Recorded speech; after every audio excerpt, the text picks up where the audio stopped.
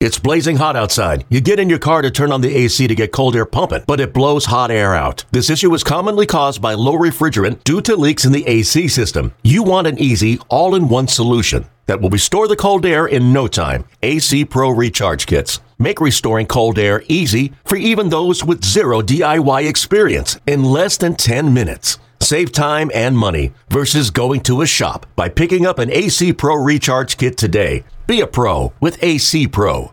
Another day is here, and you're ready for it. What to wear? Check. Breakfast, lunch, and dinner? Check. Planning for what's next and how to save for it? That's where Bank of America can help. For your financial to-dos, Bank of America has experts ready to help get you closer to your goals. Get started at one of our local financial centers or 24/7 in our mobile banking app. Find a location near you at bankofamerica.com/talktous. What would you like the power to do? Mobile banking requires downloading the app and is only available for select devices. Message and data rates may apply. Bank of America N.A., member FDIC. It's the Amazing Rico Brogna podcast with your host, Evan Roberts. Hey there, everybody. We're driving home after a shocking Met victory. They did something that they very rarely do these days. They won a baseball game. It wasn't pretty. I was confident for 0.0001% of the time. But the New York Mets defeat the New York Yankees in 10 innings to win a game. And let's keep that in mind. The New York Mets won a baseball game. It was not pretty. It was not perfect. There were a lot of things that made you want to bang your head against the wall. There were a lot of things that made you want to jump out of your seat onto the field and cry. That emotion hit me a couple of times. But we won a game. And I said this on the air. I know I said it on the air. You win a baseball game, it's not going to fix everything. It's not going to make anybody believe, oh, we're back. Don't worry. See, it's all good. But it will be good for our baseball mental health, our sports mental health. And with an off day following this series, a chance for the Yankee fans to, quiet down a little bit, maybe lick their own wounds, maybe worry about their own issues, maybe complain about their own things. We all get to take a big, deep breath because the Mets won a baseball game. Now, let's get into everything. Let's start at the end. So I'm watching Brandon Nimmo drive a baseball to right field, and I could tell immediately that Jake Bauers has no beat on this baseball, that there's a really good chance it's going to go over his head. I never thought it was going to get out of the ballpark, but the way Bauers was going back on it, I felt like, holy crap, he may not catch this. And if he doesn't catch this, my assumption is, well, we win the game. And we walk this crap off. So ball goes over Bauer's head. I stand up. I start cheering. And then I notice, yeah, what's up? How's it going, man? Yankee fan, bro. Listen, you guys. You're a Yankee fan? Joe Beningo? Yes. Hey, listen, don't break my balls. I'm not breaking your balls. I'm happy my team won. That's Evan Roberts, bro. He doesn't know who I am. Oh, man. Let's go, Jets. Let's go, Jets. Yes, there sir. you go. All right. Love you, boys. Hey, you're on the Rico Brogna. That's not all the time. Appreciate it. Thank you very much. Good meeting you. Thank you. Did you pick up on that conversation, Hoff? Yes, I think I'm going to keep it in. Well, yeah, we don't edit the Rico Brogna. You freaking kidding me? If you edited the Rico Brogna, you would have edited out me calling people human pieces of crap, right? Wouldn't you have done that? Piece of craps. Piece of crap, yeah. All right, nice guy, Yankee fan. I'm not sure if you heard that part.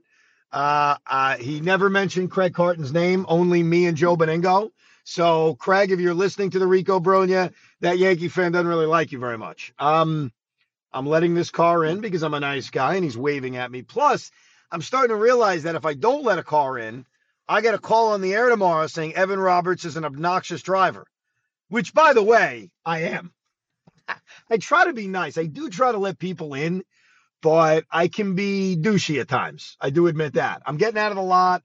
We're coming off a win, so I feel good. All right, let me get back to this Escobar thing. By the way, that guy who stopped me, I have to describe what happened.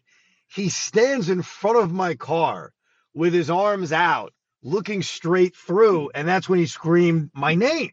So at that point, yeah, I'm going to roll down the window. We're going to have a conversation.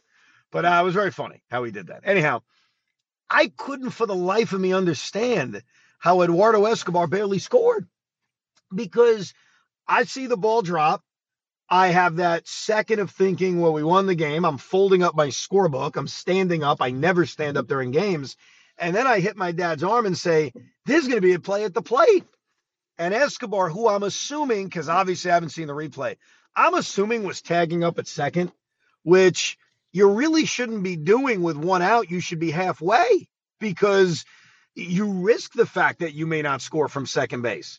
So it wasn't a close play by any stretch, but it was certainly closer than I think any of us would have imagined because that ball drops, you figure the game is over. Either way, Brandon Nimmo comes through. Mets win the game. A lot of aspects of this game. Let me get to Verlander. So 6 innings, 1 run, no walks, 8 strikeouts or 6 strikeouts. I forget how many strikeouts he had. Doesn't matter. 6 innings, 1 run, a dominant effort by Justin Verlander. The problem is, and this is going to be the taste I have in my mouth, that we're all going to have in our mouth, is that when the Mets gave him the lead, when the Mets went up 1-0, Justin Verlander did an imitation of his good friend Max Scherzer. He immediately gave it back. And so, yeah, you can look at this line and say Verlander was great, and Verlander gave you everything you could have expected. Maybe not enough innings. Maybe he didn't go deep enough in the game. But certainly 6 innings, 1 runs in 2023 is a hell of a performance. But the problem I'm going to have, and again, I'm not saying he sucked. I'm not saying he was bad. He pitched well, obviously. But the bad taste I'm going to have in my mouth is that as soon as the Mets gave him a lead, and it was 1-0, he gave it up immediately. And he gave it up towards the bottom of the order, and he was lucky to get through the 6th inning. I got to be honest with you. I never thought Buck was going to pull him. He wasn't warming up his bullpen until I guess there may have been a couple of guys on base when he finally started to get warm-up action. But think about the outs he got in that inning. Hard hit balls. The Stanton double play was hit hard, which was the ugliest double play you'll ever see. Escobar's falling down. McNeil's making the throw. It was just a weird-looking double play, but they do pull it off. I thought he was very lucky to get through the inning, and that's why I don't know if anyone else feels this way. Loogie texted me this, so I'll give you his opinion that I disagree with. He thought Verlander should have come out for the 7th. And I'm saying to him, bro, I get that he's Justin Verlander, and 106 pitches, which I think was the number, is not nearly as much as he threw 2 starts ago. Remember that start where he threw 118? He was done. This isn't about his resume or about how many pitches he's thrown. It's the eye test. Justin Verlander was done after 6 innings. He was done. And like I said, he was very lucky to get through that 6th inning. So I get the Met bullpen blows. We get it. There's nobody that you really trust. But I'd actually argue with you that I'm going to trust Jeff Brigham, and I'm going to trust Adam Ottavino and even Dominic Leone, who came into the game and pitched well later. I'm going to trust those guys over a cooked Verlander, who looked done in that 6th inning. So, Hoff, I don't know if you're on Team Loogie here, but to me it was a no-brainer to get Verlander's old ass out this game. I agree. At that point in time, Verlander had to go, but my problem is this.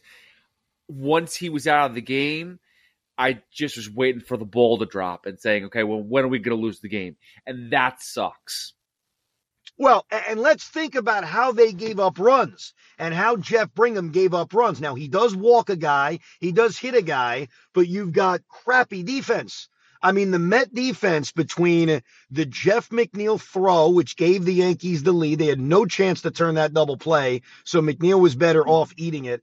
I don't want to get on Vientos because I thought Vientos had a good game defensively, had a scoop of Lindor that bailed him out on a play, had a scoop of Escobar on one play. I thought Vientos played a good first base. So on that McNeil error, a part of me thinks Vientos should have made the play, but he made so many other plays throughout the game. I'll put the blame on McNeil. Then you have the Alvarez terrible throw on the stolen base, and then you've got IKF. And look, the steal of home, I have to admit, I take myself out of a Met fan's body.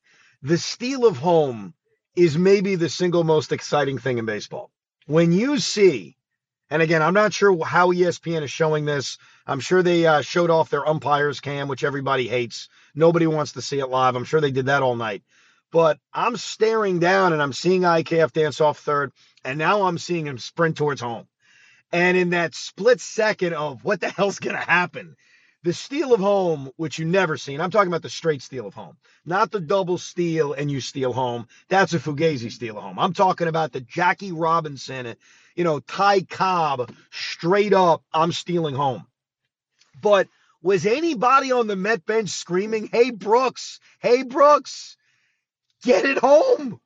Because Raley's taking forever. Then he throws up and in.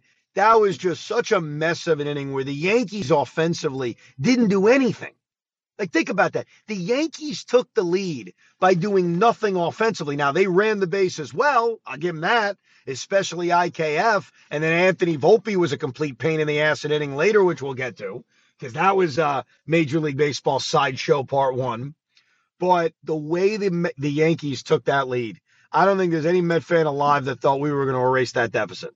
When you get a run on an error on a double play ball, when you get a run on a steal of home after another error, when Alvarez threw that ball in the center field, you're talking about the typical sloppy defense, the typical head up your ass baseball that hands the Yankees the 3-1 lead. Now, to the Mets' credit, they come back. Before I get to the comeback, though, because I don't want to forget anything, I have nothing written down. I'm obviously driving, though I am sitting in bumper-to-bumper traffic. I'm on, I guess it's Seaver Avenue, whatever it's called. I'm in front of the K Corner. That's where I'm at right now. I've actually got my video up so Hoffman can see. You can kind of see where I am, right? You have an idea of where I am right now? I see a lot of lights flashing, so I'm not really sure what's going on. Looks like you're getting pulled over. No, I'm basically... Everybody stayed, everybody's out, and the lots are just packed. Even though I'm not in a lot, the streets are just packed. But yeah, there's police cars everywhere. I've barely moved, but that's good. Gives me a chance to talk and not be distracted by that whole driving thing.